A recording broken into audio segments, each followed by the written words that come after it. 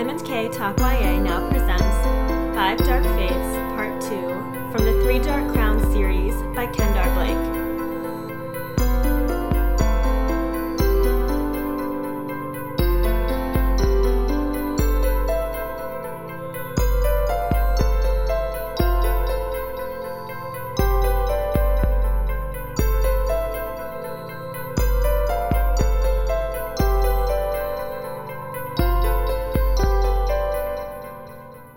Welcome back to M&K Talk YA. I'm Marissa Snyder. And I'm Katie Bradford. And this is our young adult fiction podcast. And today we are recording the finale of the Three Dark Crowns quadrilogy by Kendar Blake. We finished the last book in the series, which was called Five Dark Fates. And it's over! Woo, we made it! We were just talking about how the way we do these books, we've been in this world for 9 weeks now, which is just like a long time. That's like a program, that's like a graduate school semester, I feel like. Yeah, we're ready for our final. Oh god, I do not want to be quizzed on this book. I would not do well. Pronounce all the names. Ah! Who's alive and who's dead? Oh man. I think I was kind of complaining about the pacing like book 3 and the first part of book 4. I don't know, the second part of the second book and the second part of the fourth book I loved as far as pacing went, and then some of the beginning and some of the middle I thought got really slow again, but this last half I actually felt like a lot happened and I like enjoyed how it all tied together better. I did too. I enjoyed this second half of this journey. I thought some of the fighting scenes were really exciting. Mm-hmm. I have mixed feelings about how it ended up. We can get to that, but I agree with you. I think the pacing was much better. I was like much more excited reading this, mm-hmm. and there was a lot of good scenes. I still have questions about some of the overall how things work, or the magic, or the like the mist, just kind of like big picture stuff. What happened? But I thought there were a lot of cool details that really came together nicely, and like the back and forth between all the different... I felt like everyone kind of got their moment. Yeah. All the side characters that we really cared about. And, important thing, you totally won the bet. Oh my goodness, I almost texted you, because it was pretty quick that Mirabella died kind of fast. I was like, wait, is she really dead? Wait, she's dead? And I was like, should I text Marissa? But I was looking, and I was a little bit further than you on Goodreads, so I just waited, but yeah, it's funny. You did send me an email finally after I finished it, and you were like, yes, finally one of the queens died. But the funny thing is, so I thought that, I added Jules to my guest just so that in case none of the queens died, I would have someone else possibly, and I kept thinking Arsinoe was going to be the one who died, and they were the 2 of the 4 who survived, but I'm happy. Not happy, I guess, but 2 of them died, so my prediction from the first half of the first book finally came true. Congrats. But it was kind of... how do you feel about it? What do you think about the deaths? Mm-hmm. Specifically... Toby has some things to say. Yeah. Let's talk about Mirabella first. Okay, so Mirabella's death, I guess I liked it. I don't know. I didn't like the idea that having the dead queens inhabit Mirabella would be so awful that it was preferable to have her throat cut and thrown off a cliff. Like, I felt like Mirabella was such a strong character. Like, I was glad that she kind of, like, recognized that she was strong and if the queens were in her, it could hurt the kingdom. So she, like, sacrificed herself for the kingdom. I liked that. Mm-hmm. But I also was just like... girl, you're so strong. Like, maybe you could have fought them. Like, you didn't even try. You just were like, nope, not having it. Kill me. I don't want to be possessed. And it just was disappointing that she died that way. It also, again, just happened, like, so fast. Like I said, even when I was reading it, I was kind of like, wait, did she kill her? Or, like, what? Like, I almost, like, didn't understand what happened because it just, like everything was going along. We were getting things were starting to happen, and then things were really happening. I don't know. But it reminds me of the scene with Queen Ilian and Daphne when Queen Ilian threw herself off the cliff, or was she pushed off the cliff? Like, there was that moment that we learn about, and it's not really sure if one murdered the other or what was going on there. So I kind of did like that we had an echo of that moment in the past that happened in the present. Like, it was like a nod to that situation. Yes. Although the question still remains. She died and the mist stayed, but then the mist ultimately left, but the mist was still bad, but then she was also in, like, yeah, the mist part didn't really make sense to me through a lot of this second half. Agreed, because everyone said, like, oh, to unmake the mist, Mirabella has to die. That's the only one to unmake it. And then she died, and that theory was not true.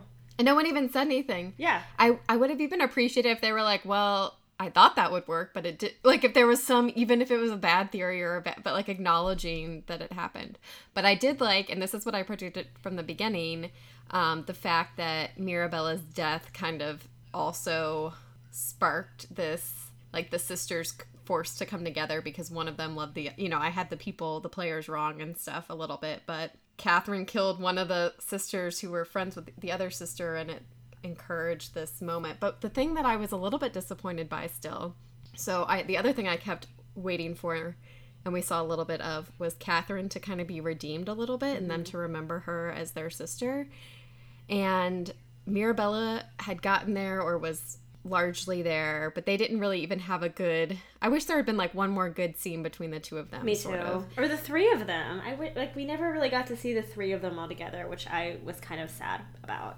Yeah, I thought even if Mirabella came back in the mist, there'd be something where they had like this moment, all three. But then also, I mean, we kind of knew at the final scene where Catherine gets killed, we kind of saw Catherine trying to like sacrifice herself and get rid of the queens, and like telling Arsinoe that she had to do what she had to do and all this stuff. But it also again felt kind of rushed and sad that was their only interaction, the two of them, the whole time, and they didn't get a moment, like a good sense of peace necessary. I mean, they sort of did, but yeah, exactly. And like, I wanted them to like talk, I don't know, I wanted Catherine to get that, like, at the end of the day, my sisters loved me and I did what I needed to protect them on the island. Right.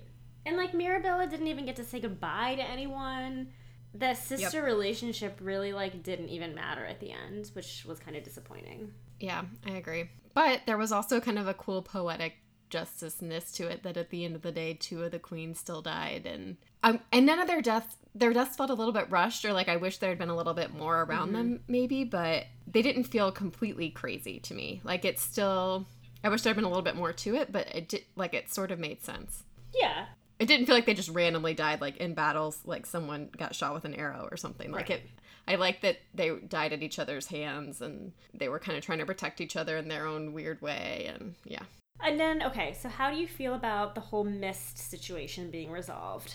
I'm still just so confused, again, about what happened between Mirabella's death and the mist thing being resolved. Because then Arsinoe seemed to think that Mirabella was part of the mist, which I was like, okay, I can maybe see that. But why would Mirabella be, like, tearing soldiers in half? Exactly. But then the mist was still being extremely vicious. I just, like, didn't understand. If the mist was just going after Catherine, that would be one, like, if it was just going after the dead queens, but that wasn't what was happening. It was like, and it even seemed like on the battlefield, it wasn't just Arsinoe who wasn't attacked by the mist. So I couldn't tell, like, even in earlier scenes, remember, like, the mist would go places and like some people would come out fine and some people would disappear and some people would be torn in two, and it's like, how could it decide, or like what's its motivation, or because like Arsinoe and Peter go through it at the end to try and find Catherine, and they see people getting torn up, and I was like, well, what is protecting them? Like, there's no rhyme or reason to it. I didn't like that didn't make sense.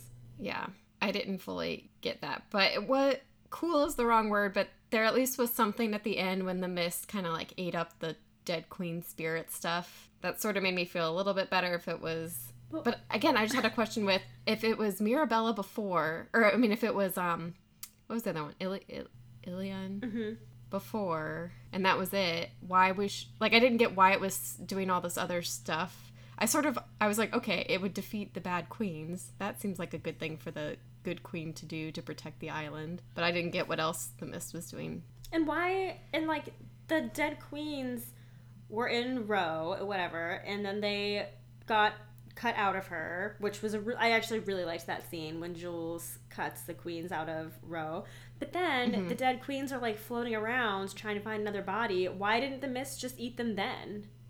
Yeah, like that didn't make sense. There was a whole patch of time where they were just floating around trying to like get into another body, and I don't understand like. And they literally had to go through the mist to get there.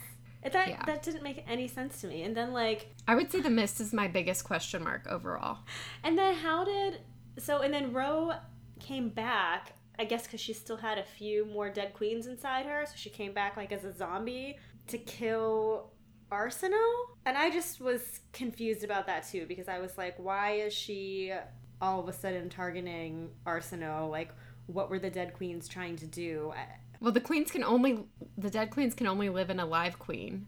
And so Arsenault was considered weakened at that point. So they could temporarily live in Ro, but they couldn't stay in Ro forever. They needed to be in a queen, I think. Okay. But I agree. That's me like trying to piece it together. Yeah. Yeah. And then the whole thing with like Arsenault trying to use low magic to get rid of the mist, it like worked for a minute and then it stopped.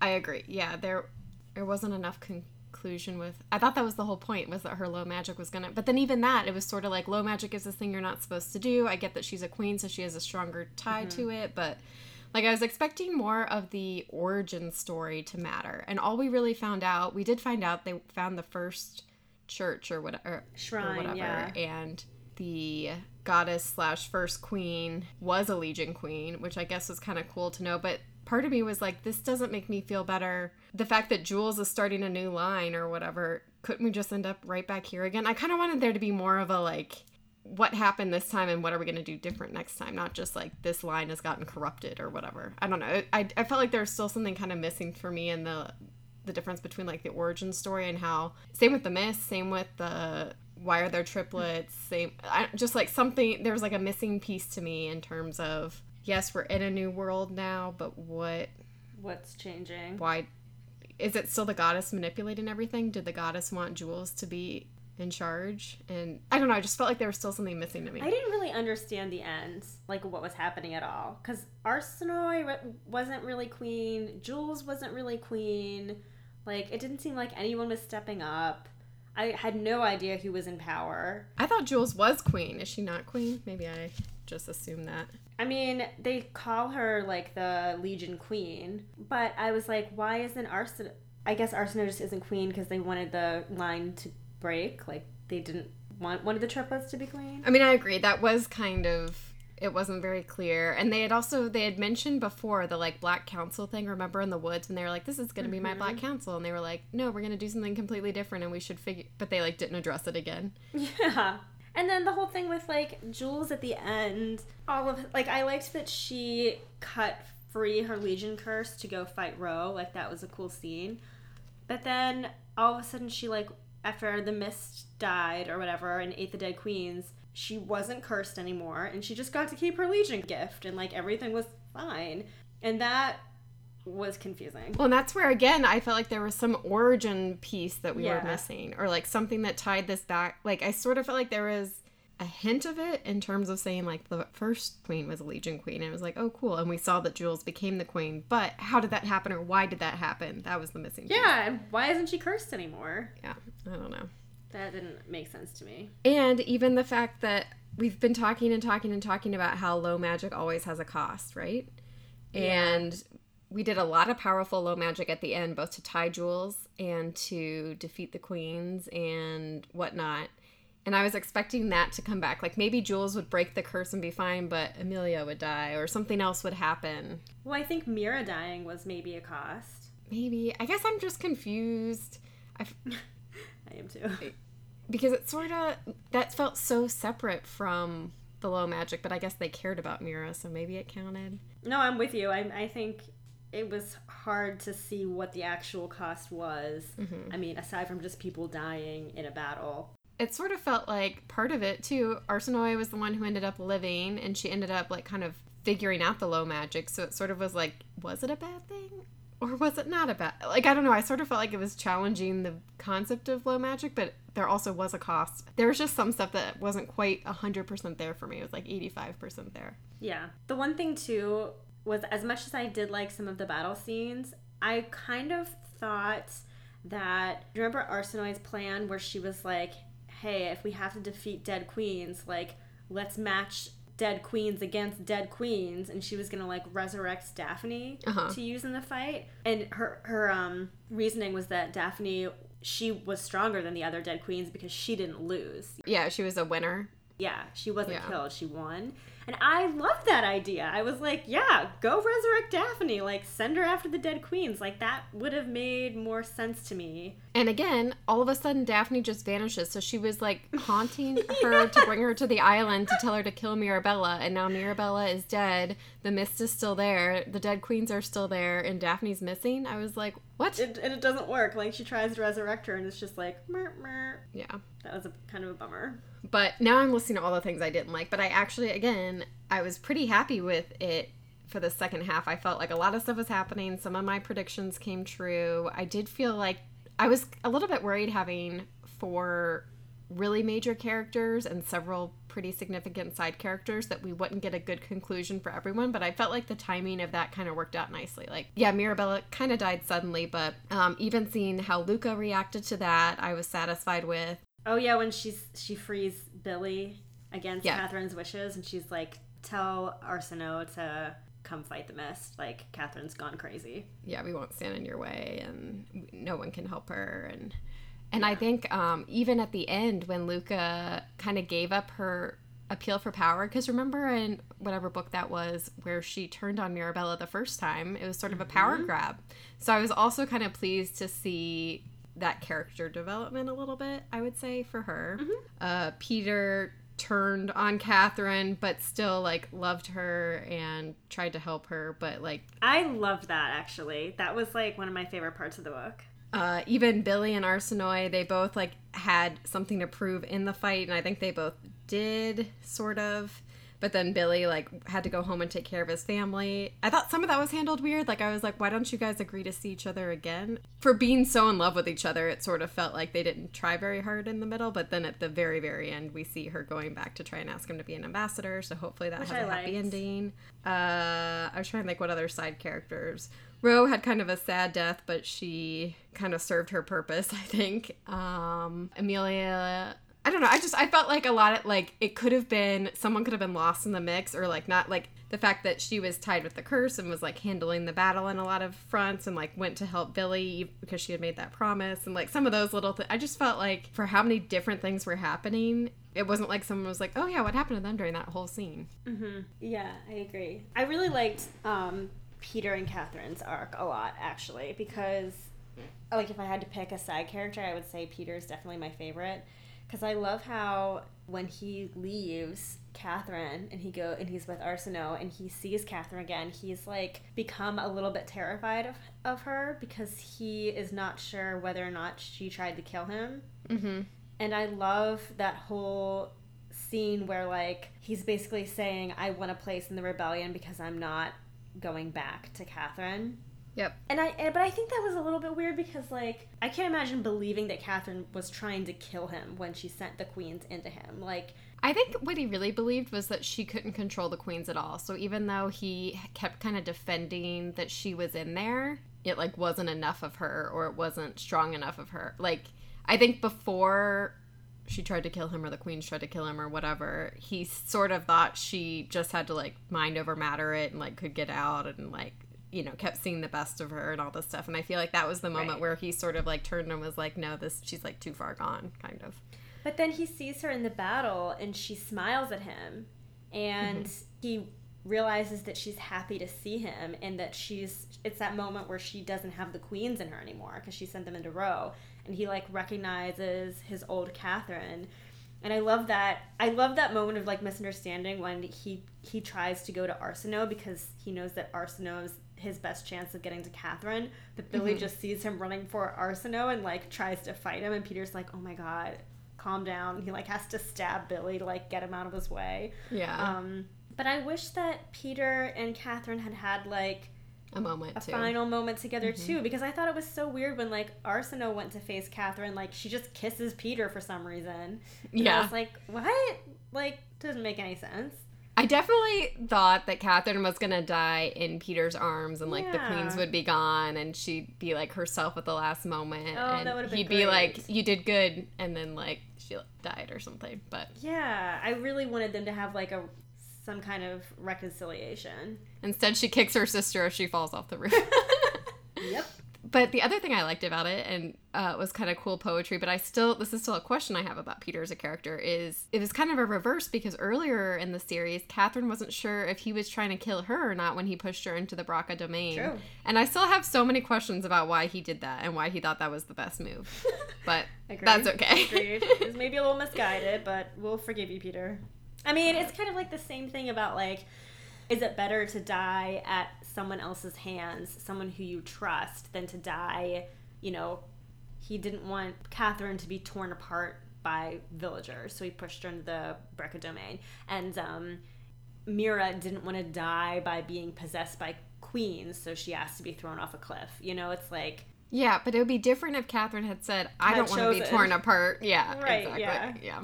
But the Peter part inspired my research too, by the way, when we get to that. So I'm glad that that's what you liked his storyline a little bit. We can go there now.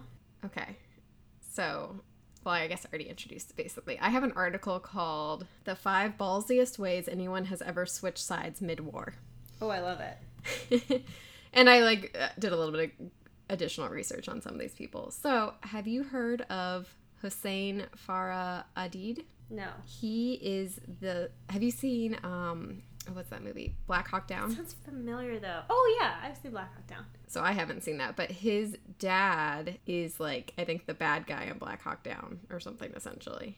Okay. So his dad is Mohammed Farah Adid, and his dad was a Somalian who... like, basically took over the country, and we had issues with, and over here in the U.S. But he had 5 wives, and his first wife's oldest son is Hussein, and he, in 1979, moved to America at the age of 17, and he finished high school, became an American citizen, all this stuff, and he ultimately joined the U.S. Marine Corps. And he served with honor in the Gulf War. And then in 1993, he was part of Operation Restore Hope, because he was literally the only American Marine who spoke Somali, I guess. Oh, wow. And so he ultimately kind of ended up being the liaison between, like, the U.S. military and his dad's crazy politics. So, yeah, his dad did stuff like he ambushed a bunch of UN peacekeepers and... Oh. and whatnot, but ultimately his dad declared himself president, and then he was killed, and so his son was, like, declared his successor. So he, as a Marine, he took, like, a leave of absence to visit another country, I think is what it said. And he went to visit his family, and basically he stuck around and, like, became his dad's little mini-me over in Somalia for a little bit. Yeah, that's kind of his story. But I also just think it's so funny that we didn't have anyone who spoke the language, so we had, like, this dictator's son be our liaison to the country. Yeah, that's probably could end badly, right? Yeah. I'd be a little nervous to do that. I mean, you would think. But yeah, so I mean, he was on our side throughout Operation Restore Hope, and then at some point went back to Somalia and was temporarily part of a government that we were not super supportive of. So that was kind of interesting. Interesting. This guy is pretty cool, actually. Okay, so his name is Lauri Torni, and he's from Finland originally, and he hates communists. So, back in the day, he was a Finnish soldier fighting the Soviets, basically. And he won, like, every medal the Finnish military had. And supposedly some extra medals that they, like, made up for him because he was, like, so good at killing these commies. And he was part of the elite ski infantry. Didn't we study them at one point? Oh, yeah. Yeah, so he was part of that group. So then, ultimately, Finland lost the war. And... in 1944, the Finns surrendered to the USSR, and basically they were supposed to be fighting the Nazis, but Torni just really doesn't like communists, so he defected to Nazi Germany and joined Hitler. Oh my god. And like won a ton of medals, leading a bunch of German Nazis, killing off Soviets too. So this is like his strong suit, is just killing the Soviets. Wow. He was a guy with a goal. So then after World War II ended and his team like also lost again, but he still, you know, just really doesn't like communists. So he broke out of a British POW camp, headed back to Finland where he was arrested for treason. So then he broke out of prison again and went to Sweden and eventually ended up in the United States. And he was granted permanent residence through some special order of Congress because they understood he was not like a bad Jew-hating Nazi, but a good communist-hating Nazi. What? So I don't know exactly how all that works out, but ultimately he enlisted in the U.S. Army. How do you trust someone who does all this? Also eventually won a bunch of awards and was part of like the U.S. Special Forces. He was like a Green Beret or something. And when America went to Vietnam, again, to kill communists. Oh, God, he must have had a field day. Was like all about that. So he ultimately died in like a helicopter crash or something, but he won multiple awards from 3 like armies that were against each other. Like 3 enemy armies throughout the course of his career. I don't understand how you like hire someone or trust someone who has been working for the enemy like that. Well, again, I guess to some extent, if they're able to prove the enemy of my enemy is my friend, right? So if you're able to say, like, I don't really care about what Finland was doing or what Nazi Germany was doing, I just really cared about defeating the communists, then you're like, great, we need more people to help us defeat these other communists. I don't know. Yeah. But, it's crazy, but I have never seen so many awards listed for somebody. So his goal is to rack up awards. Working for multiple sides is one way to do it, I guess. And he was really good at killing communists. For picking the losing side, but killing communists all the same. I wonder where that started, like that deep-rooted hatred. I know, right? That's a great question. Or maybe he really believed in it initially, but then like just couldn't admit defeat and blame the communists for it or something. I don't know. But yeah, he's got decoration from Finland, from Germany, and United States. So. Okay, so then I read about Clyde McKay and Alvin Glakowski. Mm-hmm. They are, I don't even know how do you phrase this? They performed an act of mutiny on an American vessel, which you may have thought was something that happened a really long time ago and not in the modern day and age, but it was the first mutiny on an American ship in 150 years. This was March 1970. And they took over the Columbia Eagle they threatened that they had a bomb and they had like 2 handguns. And this merchant vessel was full of napalm bombs that they were supposed to send to the U.S. Air Force for the Vietnam War. It was supposed to go to Thailand. But these people were like opposed to the war, and this was how they decided to prove it. Okay. So their goal was to bring the ship to Cambodia, I guess. I don't know exactly how much they planned this, but they forced 24 of the crew members into 2 different lifeboats just drifting through the Gulf of Thailand. I don't actually know what happened to them. And then the rest of the crew they forced to take the ship to Cambodia, and they requested asylum from the Cambodian government, which they were originally granted, but then later they were arrested and jailed. And one of them ultimately came back to the U.S., I think, to be charged, and the other one, no one knows what happened to him. But, oh no. Yeah, so they just, when ships tried to, like, go and get the boat, too, they threatened to blow up the whole boat, and I guess that worked because they let the boat go, I guess, and this was their plan, to just take these bombs away from... Redirect the boat? Yeah. Which is kind of funny. Okay. And then this is my last story for now, but this is about James Joseph, or Joe Dresnach, who...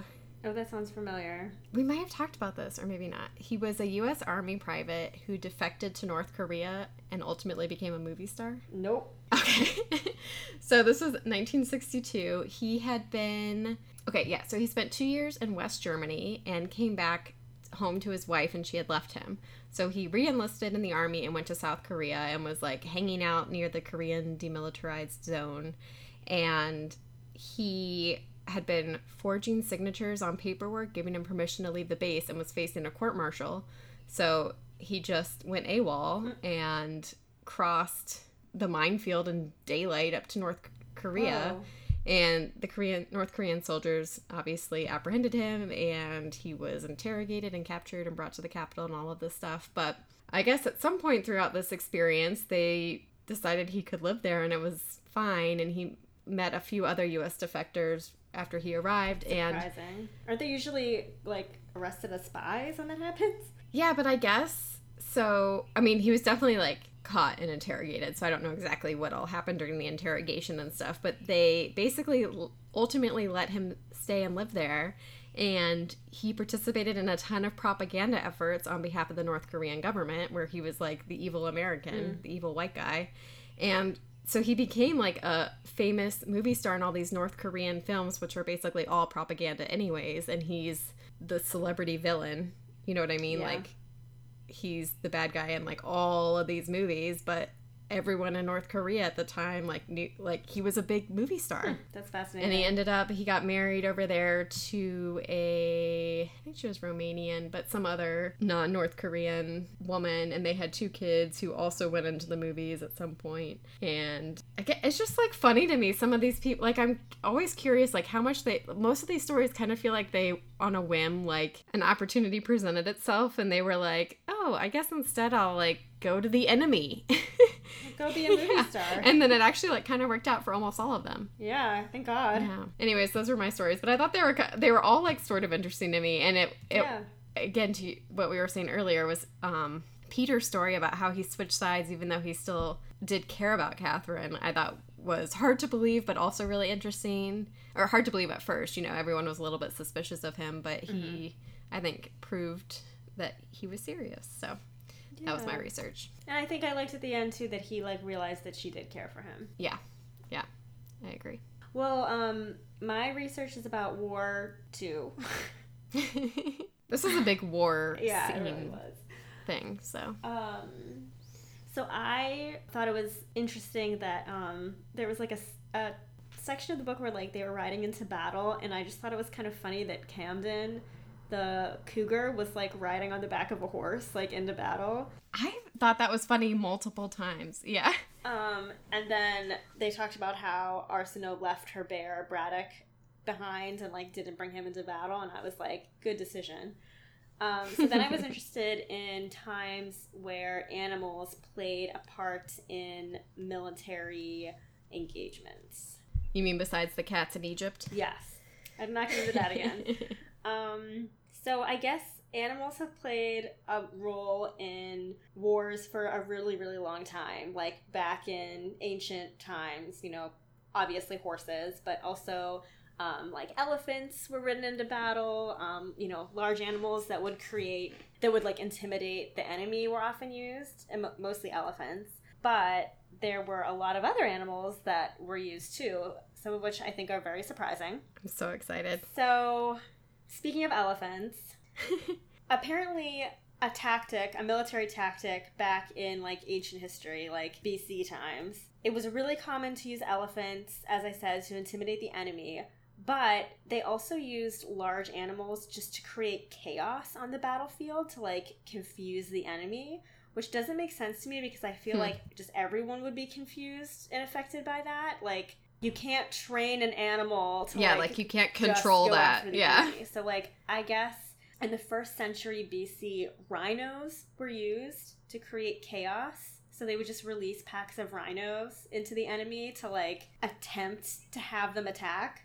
I can't imagine that going well. No, it very rarely did. They also unleashed war pigs. What is a war pig? So a war pig, so that could be like a wild boar. Okay. Like a javelina? Yes, exactly. And what's interesting is they realized early on, I guess, that the squeal of pigs was really frightening to elephants. Huh. And so this is recorded by Pliny the Elder. He reported that elephants are scared by the smallest squeal of a hog. And so he would release pigs onto the elephants, and they would obviously be terrified, so they'd be squealing their heads off, and the elephants would just go berserk. It reminds me of like the cartoons where elephants are afraid of mice, except like funnier somehow because it's pigs. I just think it's so Interesting. So I guess the problem was that the elephants would like bolt in terror, and so they'd often kill great numbers of their own soldiers by trampling them to death.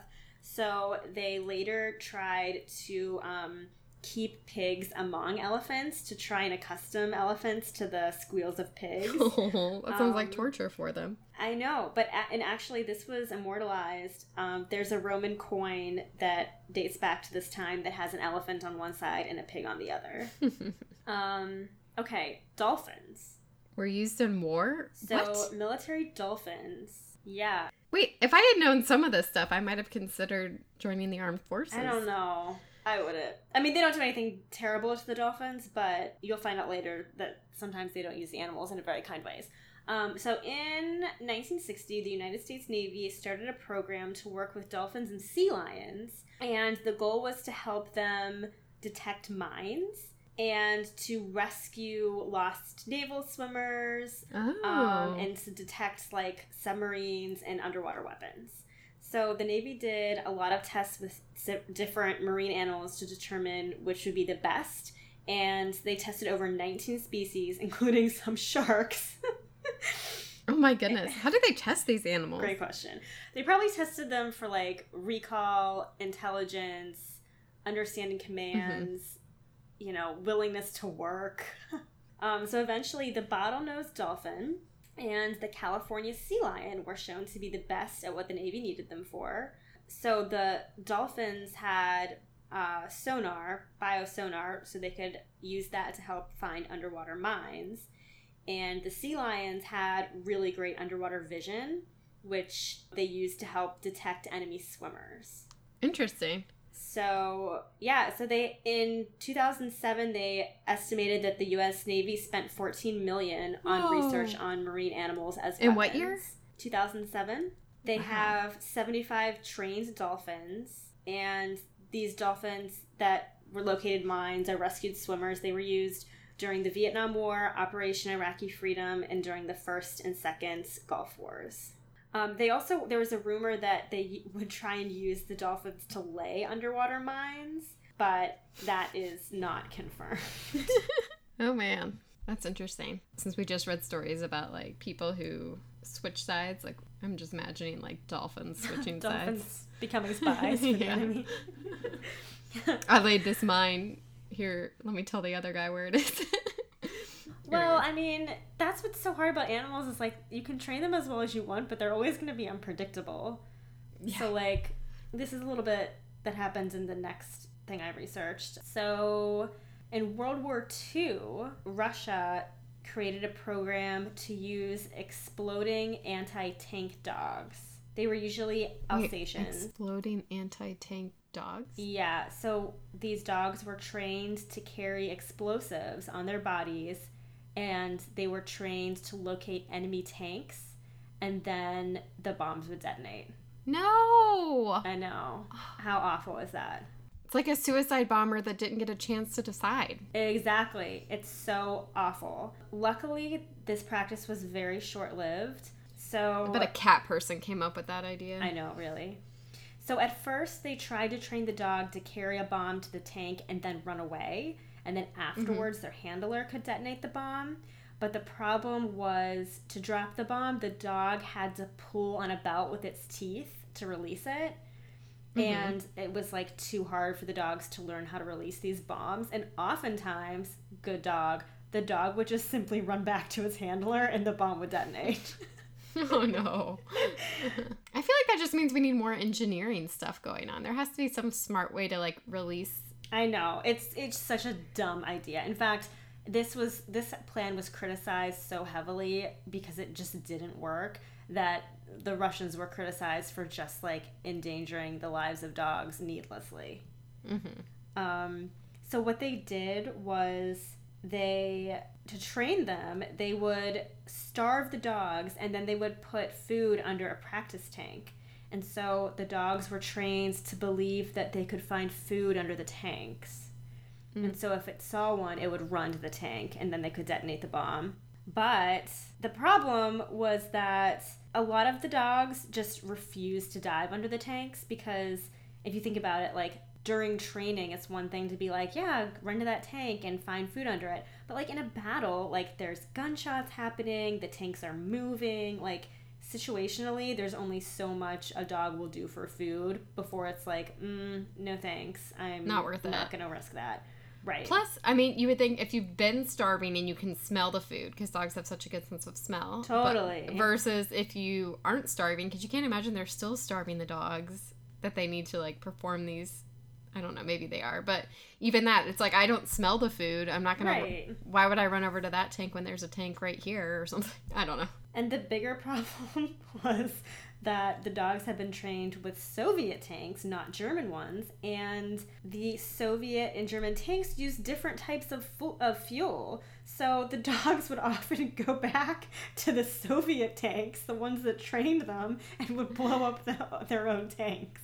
I was going to ask, well, that's what I was even just saying a minute ago. Like, there's a tank right here, right? Yeah, exactly. Like, yeah. So that plan backfired, and they quickly canceled that idea, which was terrible to begin with. I think the dogs were actually too smart, and they were like, this is a bad idea. We need to end this program ASAP. And they sabotaged it. Totally. So they also used bats to carry bombs, which I think is fascinating. Also, I mean, terrible, because, again, it wasn't like the bats were dropping these bombs. How big are these bats? So they were How big are these bombs? Mexican free-tailed bats. How big is that? I'm going to Google it. I thought it was interesting because this idea was conceived of by a dental surgeon from Irwin, Pennsylvania, which is not too far from where I grew up. They were developed during World War II. And this dentist, just sent his idea to Eleanor Roosevelt, essentially, and was like, hey, I have this really great idea. And this is terrible, but he said he considered bats the lowest form of animal life. And he was like, the reason for its creation is unexplained. And then they said, bats were created by God to await this hour, to play their part in the scheme of free human existence, and to frustrate any attempt of those who dare desecrate our way of life. Oh my goodness. And then Roosevelt just said, this guy is a nut, and it's a perfectly wild idea, but it might be worth looking into. Did you ever read, like, the Silverwing series? No. Oh my goodness, I love them. They were, like, I don't know, probably, like, for middle schoolers or, like, 5th graders or something. But it was this novel series about a bat, and I, like, was obsessed. But if he had read that, he wouldn't think they were the lowest life form. No. He was obviously a quack. And we listened to him. But it was estimated that $2 million, so the equivalent to $18.7 million, was spent on Operation Bat Bomb. Oh my goodness. Eventually, they gave up testing because they thought the project was moving too slowly, and they decided to shift their focus by concentrating on the atomic bomb project. When I hear stories like this sometimes, I'm like, one of my crazy ideas is probably actually worth a lot of money if I just get it to the right person. Yeah. Even if it's actually a stupid idea, I could probably convince someone to invest in it. I think that's entirely possible. There's a lot of crackpot ideas out there. So other interesting animals that were used during military clashes were homing pigeons. So they were used by Americans and British forces during World War II to carry messages, maps, photos, and cameras. This is so interesting. So historians claim that over 90% of all pigeon-carried messages were received. Wow. I know. That's awesome. That's a huge success rate. Poor pigeons. They get, like, low end of the totem pole, but they did so much good. They did a good job. They really did. And then I thought this was cute. So glowworms were used in World War II to provide light in the trenches. I think I have heard that before, actually. Mm-hmm. So soldiers, they would, like, gather them up and put them in jars to create lanterns. Cool. So, yeah. Those were some happier ones at the end, instead of blowing up dogs. Oh, yeah. Oh, this one is kind of interesting. This is the last one we'll talk about. So there was this is what started the whole research. I'm an idiot. So there was a 250-pound bear named Wojtek. He was trained to carry mortar shells and boxes of ammunition during World War II, and he was officially enlisted in the Polish Army in 1944, and he traveled with the Polish Second Company. And one time he discovered a spy hiding in the unit's tent. Wow. So that's what, like, started it. I was like, oh, this is kind of interesting. There was this bear that was like actually enlisted. I'm still like fascinated by this guy who just like emailed the president to think about bat bombs. I know, and he was like, this guy, it might be out of his mind, but let's try He's it. definitely crazy, but... we have no better idea. Cool. So, did you come up with a fan name this week? Oh, no, I forgot. I came up with a dumb one. Mainlanders. What? So I was thinking how, like, they call some of them the war gifted. Mm-hmm. So I was thinking maybe we could do something like that. But we're like giftless, aren't we? Yeah, I guess so. No, but what was your... I wrote it down. I'm looking for it. The book gifted. The word gifted. Oh shit, these are terrible. No, but I like this idea a little bit more because, okay, I'd buy into that. What are we gifted at? Not war or making things grow. Reading. But the research gifted. Our research was not super great for this series. Okay, what else could we be? Fates, goddesses, blue queens, book queens? Did the rebels have a name? No, they were just the rebels, right? Yeah. Three dark... Oh man, why can't I think of anything right now? I know, we're usually so much better than this. Okay, wait. So we have 3 dark crowns, 1 dark throne, 2 dark reigns. We're the 2 dark podcasters. Poisoners, elementals, naturalists. Wait, what do they call like Luca and the crew? Oh, priestesses? Oh, never mind. I thought it was a cooler name. Can we be familiars? Sure. Let's just Seems anticlimactic, but let's go for it. Okay. We did it, kind of. Listeners, if you have anything better, aka any idea at all, you should send them to us and we can share them next week or something. Man, this is hard. I can't believe I usually forget, but I usually can like pull something out of my brain, but no. Right. We're usually pretty good at thinking on the spot. Because we always forget to come up with a fan name. What else do we do? Oh, favorite scene. Oh, favorite scene. Oh, when Jules fought Ro. I really liked that. That was cool. She had like a broken leg. Oh, Jules lost her leg. I forgot about that. Oh, yeah. And she was like fighting on broken legs and was like, oh, that was... I mean, it was a good moment for Jules, really. The other cool scene would be where we actually defeat the queens and the mist is there and we're on top of this building and it's like, I just imagine the view. Oh, and Arsenault gets pushed off the edge. Yeah, and Catherine... She's like hanging. Catherine's falling and like kicks her sister back to the wall and... Yeah. I loved that. Yeah. Yeah, like I said, the action scenes were fantastic and well written and easy to follow. Just had some questions about the mist. And again, so many different points of view and like I felt like lots of characters were... I understood their motivation and their differences and, you know, like I didn't feel like anyone was too flat, really, but I had questions about the magic and some big world stuff, I guess, but not a lot of, like, I really liked the characters. I did too. They were well thought out. I'll remember them. Like, they were memorable. Mm-hmm. I enjoyed reading about all of them and was interested in what would happen in their arcs. So, yeah, I thought well done for character development for sure. And this is her...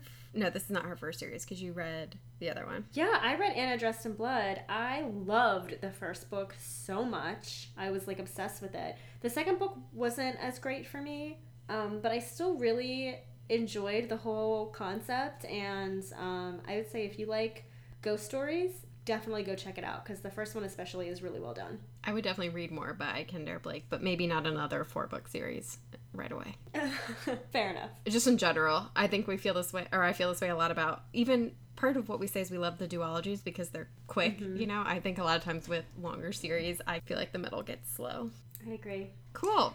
Should we talk about our next book? Oh, no, we have to... What else? Oh, we have to think of a rating for this book. We didn't do that yet. Oh, yeah. Oh my goodness, we almost forgot. Okay, out of Fates, since there's 5 of them.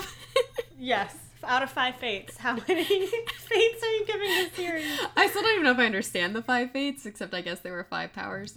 Okay, I think I would give it 3.5. Oh, that's exactly what I was going to say. Really? Okay. Yeah. Yeah, I was almost going to say 4, but 3.5, I think. There were, like, parts I would give a 5. And there are parts that I would give a 3. Yeah, exactly. Okay. You have to tell me a joke. Oh, yeah. So I was reading a non-YA book, and this was a joke in it. Oh, nice. How does a monkey make toast?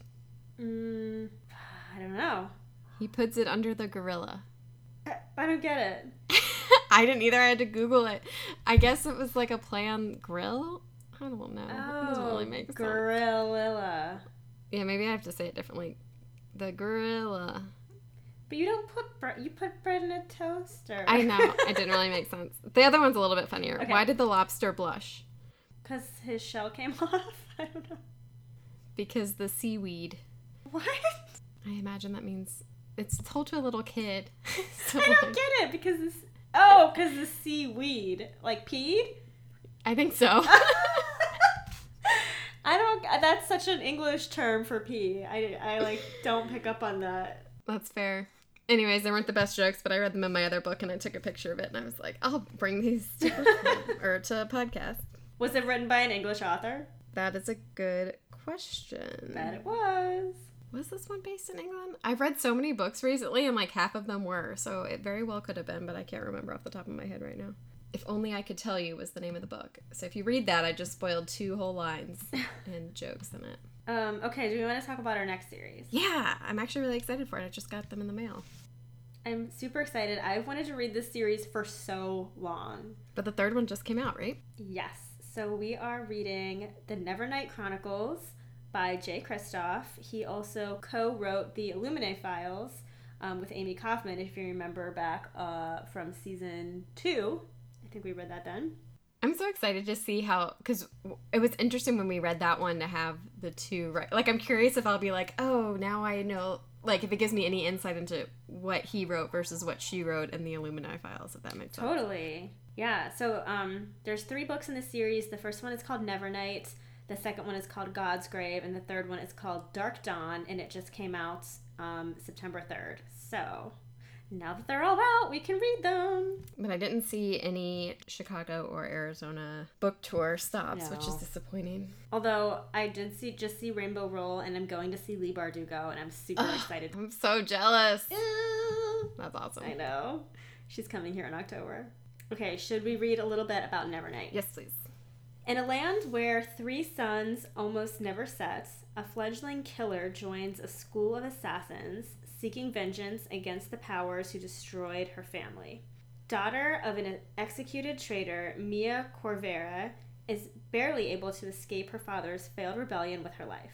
Alone and friendless, she hides in a city built from the bones of a dead god, hunted by the Senate and her father's former comrades. But her gift for speaking with the shadows leads her to the door of a retired killer and a future she never imagined. Now Mia is apprenticed to the deadliest flock of assassins in the entire Republic, the Red Church. If she bests her fellow students in contests of steel, poison, and the subtle arts, she'll be inducted among the blades of the Lady of Blessed Murder, and one step closer to the vengeance she desires. But a killer is loose within the church halls. The bloody secrets of Mia's past return to haunt her, and a plot to bring down the entire congregation is unfolding in the shadows she so loves. Will she even survive to initiation, let alone have her revenge? Oh my goodness. Gosh, this is reminding me so much of Mask of Shadows. I was going to say, we have another assassin trial. That's exciting. Did you find a spot to read up to? Nope. Okay, let's read up to chapter 19, Masquerade. Yeah, I'm so excited. I am too. And the book just, I don't know, something about this book, I can't wait to read it, just holding it in my hand. You know how some books just, the cover, I don't know, just it feels good to you? The cover looks amazing. Well, and it's bendy. I hate when paperbacks are too firm or something. I don't know. I feel like this one's just easy to curl up with. That's a weird thing to say. I'm got going to stop rambling. Yeah, I got a good feeling. All right. Well, we will see you in 2 weeks when we start the Nevernight Chronicles. Bye, bookworms. Go get a library card.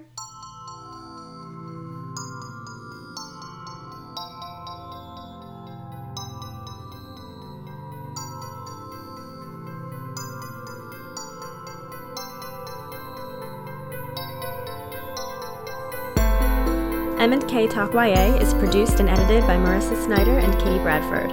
Original music composition by Timothy Milkey.